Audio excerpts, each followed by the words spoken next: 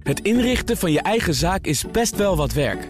Daarom biedt IKEA voor Business Netwerk 50% korting op interieuradvies. Word gratis lid en laat je werkplek voor je werken. IKEA, een wereld aan ideeën.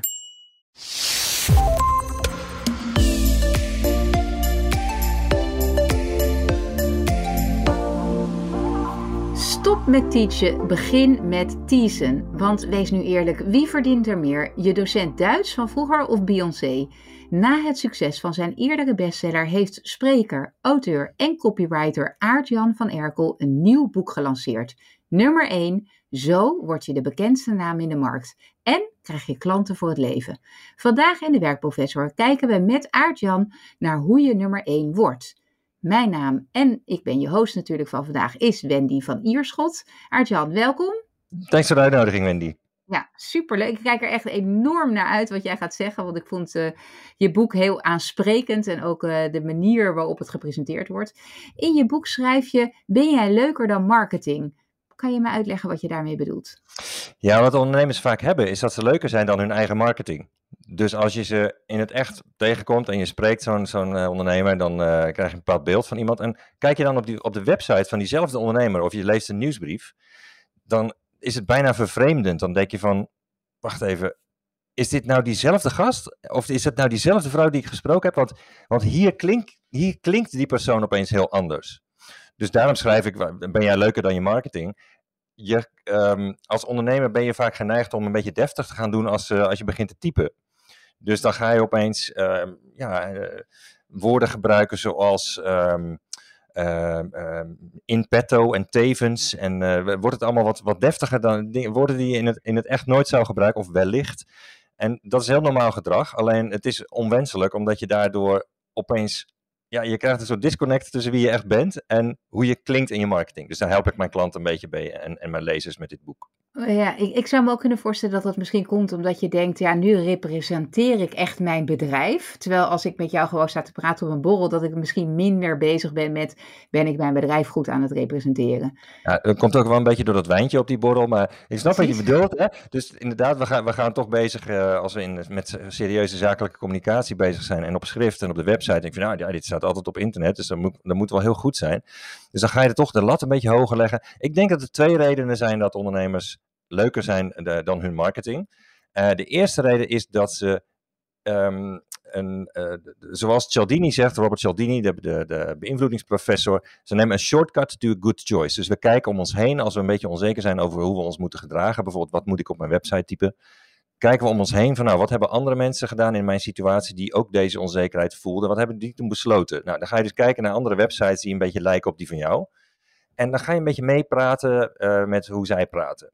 Uit een soort, dat is social proof eigenlijk. Dat zal wel goed zijn, dat is sociaal wenselijk. Dit is verstandig wat ik nu doe. Ik klink een beetje zoals het gebruikelijk is in mijn markt. Dus dat is 1 reden dat het vaak wat deftiger wordt dan je eigenlijk in het echt bent. Als je inderdaad op een borrel leuk met iemand staat te kletsen. De tweede reden heeft te maken met het poldermodel. We zijn natuurlijk in Nederland al 1000 jaar bezig om onze voeten droog te houden. En daarvoor moeten in Nederland iedereen op alle niveaus, hoog en laag, moeten met elkaar samenwerken. Dus van de burger tot de boer, van de burgemeester tot de boer. En daar zit weinig hiërarchie, want anders dan houden we allemaal onze voeten niet droog. En dat zie je ook dat werkt in allerlei dingen door. Niet alleen in je vergadering op het werk, maar ook als je gaat communiceren en bijvoorbeeld iets gaat schrijven voor je marketing, dan ga je ook toch een beetje polderen. Je gaat meedoen met wat de consensus is in de markt. En dat is de tweede reden dat ondernemers vaak eigenlijk leuker zijn dan hun eigen marketing. Ja, precies. Dus dat moeten we allemaal niet doen. We moeten eigenlijk, ik neem daar dan uit mee dat je zegt, wees gewoon jezelf en een beetje authentiek. En kijk dus niet te veel naar anderen. Maar vervolgens, ik ben ook heel erg gedrild in de marketing dat ik moet kijken wat willen mijn klanten en hoe doen die klanten. Hè? Waar gaan zij op aan? Wat ook al verder van je afstaat dan dichter bij jezelf blijven. Hoe ga je dan daarmee om? Sluit ik dan als ik mezelf ben als ondernemer en ik presenteer mezelf wel aan bij de klant? Nou, ik geef ondernemers altijd de tip, stop met teachen en begin met teasen. Dus wat we hebben gezien in content marketing, zeg maar de afgelopen 10 jaar, waarin je opkomst van social media hebt gehad, dat is dat mensen zijn gaan ontdekken hoe slim het was om hun kennis te delen op internet. Want je kwam daar helemaal hoger in Google en op social media werd het gedeeld. Tenminste in de begintijd. Hè? Mm-hmm. Alleen je ziet nu, we zitten nu in 2022. Ja, dat zijn ook die voorbeelden van dit zijn de 8 tips zodat je geen medewerker ooit dysfunctioneert of zo. Dat zou ik dan kunnen schrijven. Ja, 8 tips om of de 7 grootste blunders of 10 manieren om. Dat soort artikelen allemaal. En dat is eigenlijk ben je dan aan het teachen. Je bent aan het doseren. En wat hebben we allemaal voor herinneringen aan de docenten uit onze jeugd en de studententijd. Ja, dus meestal is dat boring, was dat. Hè? Is niet echt, je zat niet echt ontzettend geboeid in de collegebanken meestal.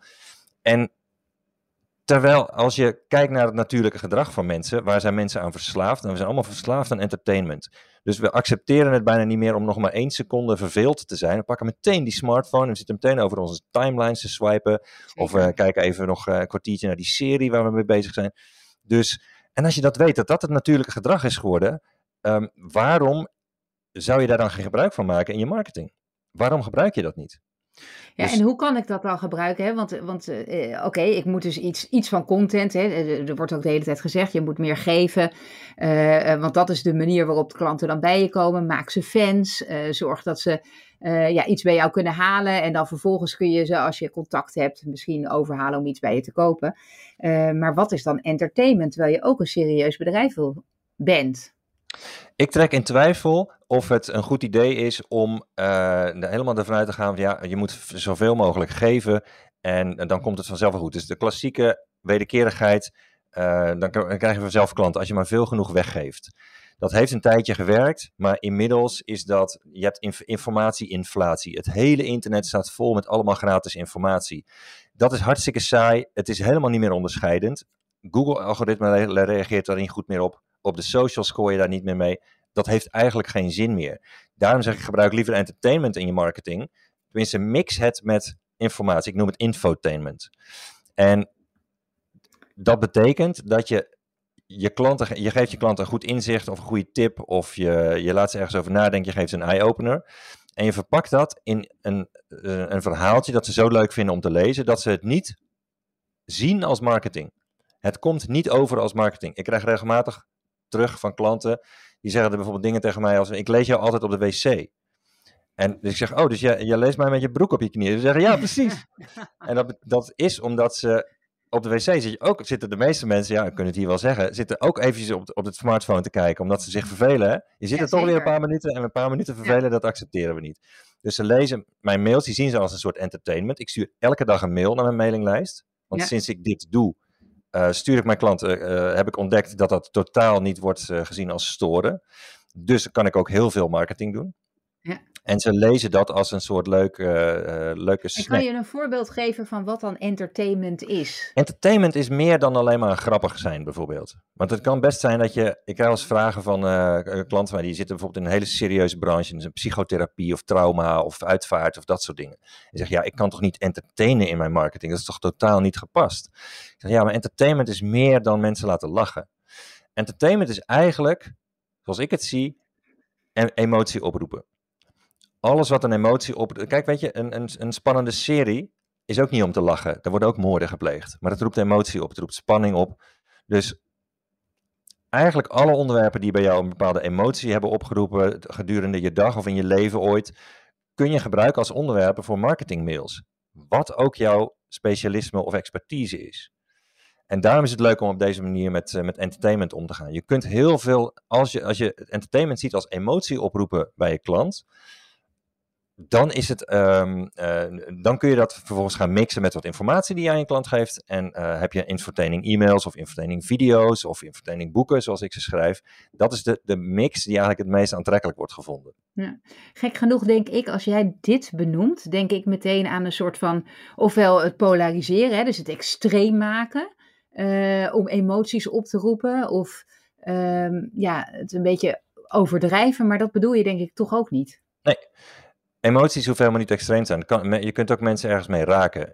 Ik merk bijvoorbeeld dat als ik vertel over iets wat ik met mijn kinderen heb gedaan, dan vind ik altijd leuk om te lezen. Bijvoorbeeld, gisteravond zat ik met mijn dochter van 19 bij de wedstrijd van de Oranje Leeuwinnen, waarin ze zich kwalificeren voor het WK. Nou, dat was natuurlijk een grote emotionele rollercoaster. En ik weet nu al dat ik daar een keer wat over ga schrijven in een van mijn e-mails. En dat vinden klanten leuk, omdat het laat iets zien over het type relatie dat ik heb met mijn dochter. En iets wat wij allebei leuk vinden om naartoe te gaan. En ik vind iets van die sfeer die in die wedstrijd heerst. En ook dat is allemaal entertainment. En wat is dan het verschil met storytelling? Het is één en hetzelfde. Alleen storytelling wordt niet altijd gebruikt in de vorm van entertainment. Kijk, storytelling, dan vertel je verhalen. Wat ik bedoel is dat je verhalen mixt met een goed inzicht of een eye-opener. En vervolgens vinden klanten het leuk om van je te krijgen. Ja, en kan je een voorbeeld geven van zo'n soort verhaal als je het leuk vindt? Ja, graag. Bijvoorbeeld vandaag heb ik een verhaaltje gestuurd waarin ik met de noppen vooruit ben gegaan op het stapbudget. Weet je wel, het budget waar nu alle trainers krijgen elke 2 maanden, worden helemaal hyper van het nieuwe stapbudget gaat open. UWV deelt weer zakken met €1000 uit aan cursisten die dan... Precies, want cursisten kunnen dan goedkoper een training volgen. Hè? Dat is een soort levenslang leerbudget wat je er van de overheid kan krijgen om gesubsidieerd iets te volgen. Werkenden kunnen €1000 per jaar krijgen van de overheid aan subsidie voor trainingen en opleiding. Nou, daar komen ze dan mee aan bij een trainer. En die kan dan, als die zegt van nou, ik heb een training van €2000, maar ik geef er nu een korting op van €1000. Van de overheid krijg jij die andere €1000. Dus mijn training is nu gratis voor jou. Dat doen ze dan altijd rondom de deadline van dat stapbudget, dus om de 2 maanden. Ik heb in mijn mail gezegd, als jij een stapsubsidie aanvraagt, wil ik jou niet als klant. En ik doe daarmee iets wat ik wegjaagmarketing noem. Ik heb er ook een hoofdstuk over in het boek. En ik zeg erbij tegen de klant, ik wil jou niet. Als jij bij mij komt voor een gratis training, wil ik jou niet. Ik heb een aantal categorieën klanten die ik weiger te bedienen. Een daarvan zijn freeloaders. Dus mensen die alles gratis willen. Ja. Dus die willen wel al jouw gratis content, je gratis e-books, je gratis video's, je podcast luisteren, maar die geven nooit geld uit. Dat is ook de reden dat ik gestopt ben met mails sturen waar elke keer 10 hele goede tips, een half seminar zat erin. Ik heb het zelf ook jarenlang gedaan. Maar ik ben ermee gestopt. Ik geef niet meer al mijn kennis gratis weg. Ik geef een klein stukje gratis weg. Ik verpak het op een aantrekkelijke manier. En als je de rest wilt, dan kun je betalen. En ik zit ook aan de bovenkant van de markt. Dat is ook mijn boodschap in mijn mail. Ik wil namelijk alleen maar klanten die aan de bovenkant van de markt zitten. Stapklanten zijn voor mij de onderkant van de markt, waar mensen dingen gratis willen, waar ze toch niet gaan toepassen, want ze hebben het gratis gekregen. Daar wil ik niks mee te maken hebben. Bij mij moet je de ballen hebben om te investeren, een hoog bedrag in een online training. Dan ga ik je helpen en je komt dan in mijn training ook alleen maar mensen tegen die ook hebben durven te investeren. Geen gratis meegraaiers. En nou, op die manier heb ik dus stelling genomen tegen dat stapbudget. Ik denk er ook echt zo over. Ik zie dit ook als entertainment, want ja, de meeste trainers die zijn vooral bezig met mensen proberen binnen te hengelen en te slijmen en te pleasen. Ik zeg juist tegen ze van, nou, ik hoef jou niet. Ja, precies, want dat stond inderdaad ook in een van die hoofdstukken. Ik zie dat gewoon als een heel duidelijk idee over wat is mijn kernklant, hè? Wie wil ik hebben en hoe ga ik die bereiken. En dit is denk ik een hele moedige keuze die eigenlijk best wel logisch is dat we dat zo moeten doen. Maar op de een of andere manier raken we door alle tips op over marketing en hoe je mensen bereikt een beetje. Het is eigenlijk precies wat je zegt. Je kijkt om je heen van wat doet de rest en dat ga je dan zelf misschien ook wel doen. Inclusief het gratis weggeven van alles. Ja, en marketing gaat vooral bij veel ondernemers over klanten ja laten zeggen. Dus klanten binnenhalen. Maar vanuit de natuur weten we eigenlijk al, we worden afgestoten of we gaan op de vlucht voor dat wat achter ons aankomt.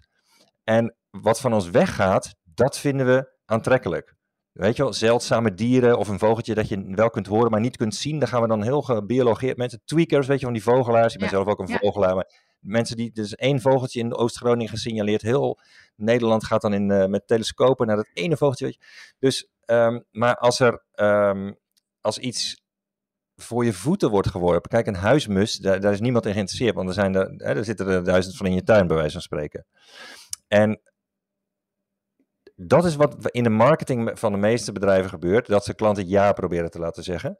Ja. Terwijl ik mijn klanten juist aanraad, en ik breng het ook in de praktijk in mijn eigen bedrijf. Probeer ze juist nee te laten zeggen. Probeer juist de mensen die niet bij jou passen, volmondig nee tegen jou te laten zeggen. Dan zijn de klanten die een perfecte match met jou zijn, juist extra geamuseerd en staan extra in jouw hoek, zeg maar. Doordat jij die stelling hebt genomen. denk je dat dat op gespannen voet staat met heel groot worden? Want je zou kunnen zeggen van als je prijzen, als je echt in de top van de markt wil zitten, daar is misschien de ruimte ook kleiner dan dat je in de middenkant van de markt zit en dus een veel grotere klantengroep bereikt. Nee, ik denk juist dat als je groot wilt worden, dat je stelling zult moeten nemen. Apple heeft op een gegeven moment ook stelling genomen met de Think Different campagne. Die waren nergens totdat Steve Jobs weer aan boord kwam en die begon met die Think Different. Nou, daarmee schopte die ook op een bepaalde manier in de markt tegen mensen die... En het was ook duur, hè? Want een Apple computer was altijd veel duurder. Ja, je precies. had er ook minder gedoe mee en het was cool, Ja, dus zij begonnen ook te vissen aan de bovenkant van de markt. Kijk, je kunt wel proberen aan de onderkant te gaan zitten waar het grootste deel van de markt zit, waar heel veel mensen zijn, waar het grootste deel van het geld wat uitgegeven wordt ook zit. Alleen daar zit je ook op de plek waar je de meeste hoofdpijn krijgt. Ja, precies. Terwijl als je aan de top zit, ze zeggen wel eens it's lonely at the top, maar het is juist heel lekker dat het daar lonely is, want je hebt heel weinig last van concurrenten. De klanten die je daar treft zijn van hoge kwaliteit, ze durven in zichzelf te investeren. Qua positionering, kijk, er zijn natuurlijk ook succesvolle, snelgroeiende bedrijven die juist massa willen en volume. Maar ik richt me vooral op ondernemers die ik wil helpen om de nummer 1 in de markt te worden. En dan is de stellingname en het kiezen van een kant en het hebben van een kleur, dat heb je gewoon nodig. Ja, om duidelijk zichtbaar ook te zijn. Dus je zegt, probeer klanten nee te laten zeggen, omdat je daarmee de klanten die ja zeggen en exclusiever maakt en voor jezelf ook niet je aandacht te veel verdeelt over een grote groep met mensen die je eigenlijk helemaal niet misschien wel überhaupt willen betalen voor de producten die jij afneemt. Het hoort er gewoon bij dat mensen die geen match met jou zijn, dat die beledigd zijn of dat die het absurd vinden of belachelijk. Ik had van de week nog een aantal, ik heb het nog aan mijn team een screenshot van gemaakt. Ik heb het aan ze doorgestuurd van kijk, dit is wat goede marketing doet. Ik had een mail ook op LinkedIn gepost en daarin maakte ik een vergelijking. Ik stel dat verhaaltje van, stel dat je dochter thuis komt en ze zegt van, weet je, ik ga trouwen met mijn vriend. Ze komt thuis en ik vertel het verkeerd. Ik ga trouwen met mijn vriend. Ik heb een belangrijke mededeling. Ga even zitten. Ik ga de volgende stap zetten met mijn vriend. Dus Mark en ik gaan de volgende stap zetten. En kijk, dit heb ik van hem gekregen. En ze maakt met trillende handen een heel klein doosje open. En je ziet er iets metaligs daarin blinken. En ze zegt, dit heb ik van hem gekregen. De sleutel van mijn eigen peeskamer.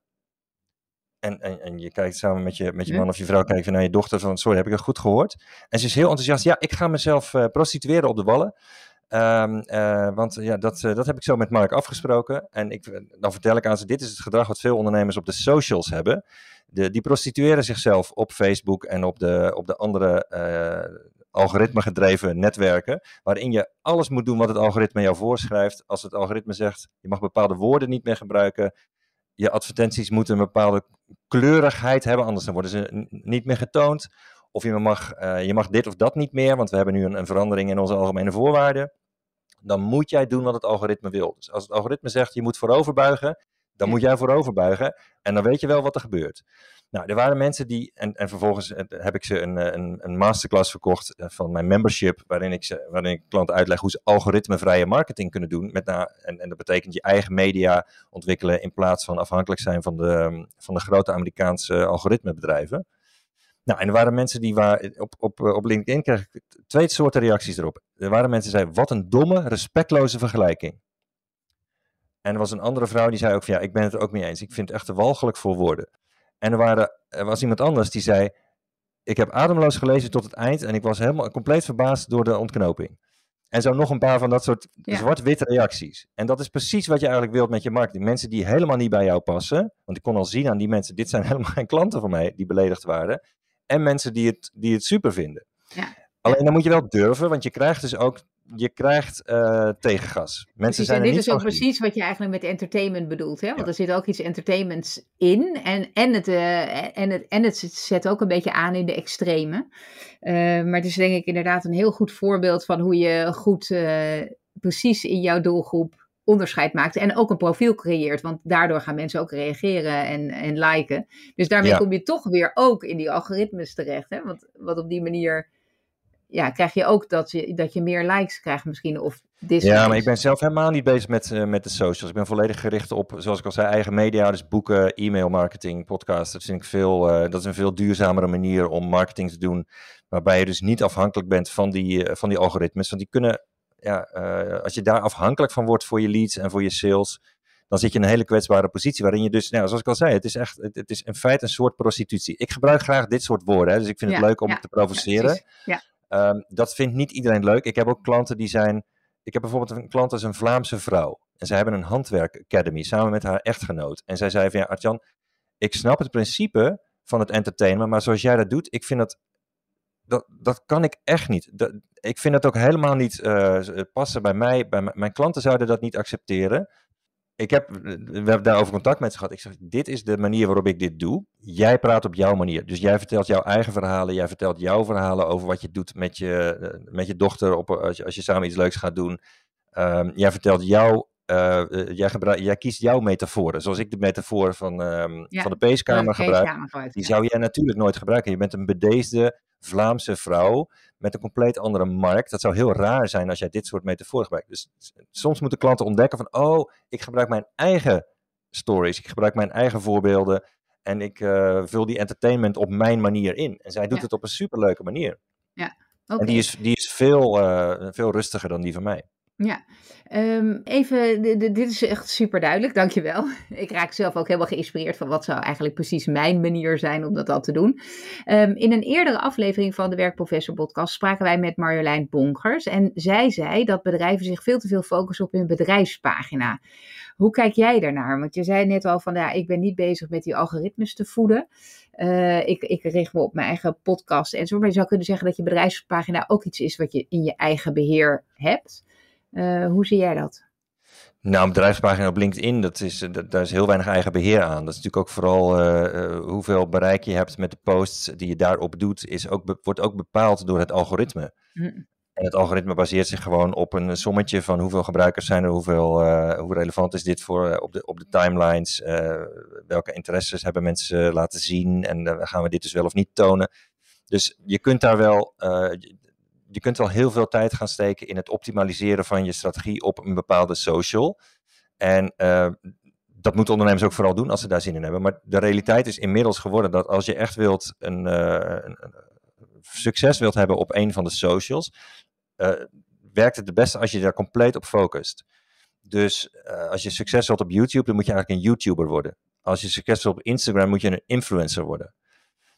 Op LinkedIn moet je helemaal in LinkedIn duiken en daarvan de code proberen te kraken. Maar je bent dan bezig op gehuurde grond eigenlijk. Ja. Het is niet jouw eigen podium op jouw eigen grond met het publiek wat daar komt, waarbij jij bij de poort staat en ze beslist of ze wel of niet op het festivalterrein mogen. Nee, dat wordt allemaal door andere mensen beslist en jij hebt het allemaal niet meer in eigen hand. Ik gebruik zelf ook de social. Ik doe een beetje social advertising. Ik zet content wel eens op socials. Alleen ik ben er niet afhankelijk van.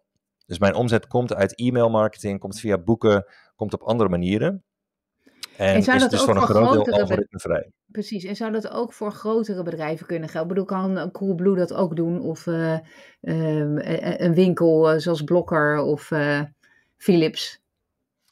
Dat is een hele leuke vraag. Ik ben niet gericht op hele grote bedrijven, dus ik denk daar eigenlijk nooit over na. Maar het is wel leuk om dan hier nu over na te denken. Het maakt niet uit wat de afmeting is van je bedrijf. En je kunt heel goed succesvol zijn met marketing die niet algoritme gedreven is. Ook als je een hele grote club bent. Laat ik een voorbeeld geven. Een lekker impopulair voorbeeld van Donald Trump. Mm-hmm. Ik sta op de mailinglijst van Trump en van Biden. Alleen Trump zit veel vaker in mijn inbox dan team Biden. En wat Donald Trump doet, ik noem dat presidentiële e-mail marketing. Dus even afgezien van, vind je Trump leuk of vind je een eikel? Daar gaat het even niet om. Nee. Wat zij doen is, zij sturen mij iedere dag minimaal 3 tot 6 e-mails. Iedere dag. En die e-mails die komen niet van Donald Trump. De ene keer wel, maar soms komt het van Ivanka. Dan is het van Team Trump. Dan is het van Mark Trump of van nog een ander familielid. Dus het zijn allemaal verschillende Het is van zijn campagneleidster. Het zijn allemaal verschillende mensen die mij mailen. Maar het is allemaal vanuit kamp Trump.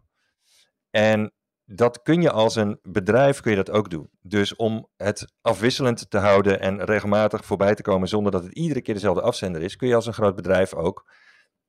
De ene keer is het een mail vanuit een van de medewerkers in de winkel van Blokker bijvoorbeeld. Die vertelt een leuke anekdote over wat er is gebeurd in de winkel in Nijkerk. En de volgende keer is het de CEO die iets vertelt over waar ze heen willen met het bedrijf. Dus dat ze de koers hebben verlegd vanwege ontwikkeling op internet of vanwege de gasprijzen of I don't know. De andere keer kan het zijn de koekjestrommel die ze verkopen in de winkel. Die stuurt een e-mail naar de mailinglijst. Weet je kunt echt alles doen wat je maar wil. Als je gaat zien dat je niet verplicht bent om je marketing te doen vanuit jouw vakgebied. Dus jouw vakgebied, daar weet je heel veel van. Maar als je daar al 10 jaar marketing over doet, op een gegeven moment wordt het een beetje saai, hè? Ja, dan heb je alle tips heb je al een keer gegeven. Ja. Precies. En wat je dan eigenlijk wil is, je moet marketing blijven doen, want de schoorsteen moet roken. Dus hoe ga je dat dan doen? Nou, je kunt buiten de grenzen van je eigen vakgebied stappen door, en dat is misschien een leuke tip om te geven ook aan de luisteraars. Afsluitend, want we moeten alweer bijna afronden. Ja. Dus als je het wilt gaan toepassen, dan heb je wat ik noem een bruggetje heb je nodig. Een bruggetje naar bijvoorbeeld dat verhaal wat ik vertelde dat ik bij de Oranje Leeuwinnen zat en dat ik, dan leg ik een bruggetje naar iets wat ik in mijn marketing doe. Of een bruggetje, ik kan beter het STAP-verhaal gebruiken. STAP wordt aangevraagd door mensen die een training gratis willen. Ik doe geen gratis trainingen, want ik werk alleen voor de bovenkant van de markt. Zoals een training waardoor ik al 11 auteurs heb geholpen om hun boek op 1 bij Management Boek te krijgen. Nou, dat zijn allemaal mensen die hebben geïnvesteerd, die willen de nummer 1 in hun markt zijn. Dat is ook de reden dat het boek zo heet. En het gemeenschappelijke element tussen het verhaaltje over dat stapbudget, wat niks te maken heeft met mijn expertise, en de boodschap van de mail, is gratis, klanten die alles gratis willen. Dus zoek naar een leuk verhaaltje waar een gemeenschappelijk element zit tussen dat verhaaltje en jouw vakgebied. En dat zijn een soort betonblokken, die leg je aan de beide kanten van het riviertje. Daaroverheen leg je het bruggetje. En dat pak je in een leuk verhaal waar ook nog een beetje entertainment in zit. Ja, dan is het verhaal al klaar. Ja, precies. Aart-Jan, ik zou heel graag nog met je door willen praten. Gelukkig ben je vaker te luisteren op de radio en ook bij BNR's. Andere podcasts, onder andere die van Ben Tichelaar. Dank je wel voor jouw tijd en jouw expertise en alle tips die je hebt gegeven. We zetten natuurlijk in de show notes ook de link naar je boek. Dank je wel. Is gelijk. Thanks, Wendy.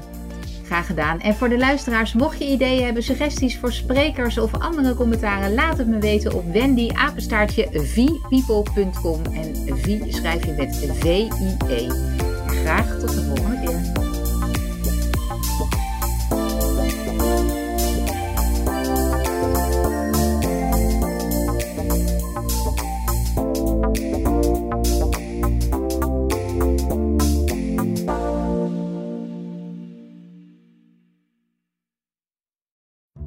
Als ondernemer hoef je niet te besparen op je werkplek. Want IKEA voor Business Netwerk biedt korting op verschillende IKEA-producten. Word gratis lid en laat je werkplek voor je werken. IKEA, een wereld aan ideeën.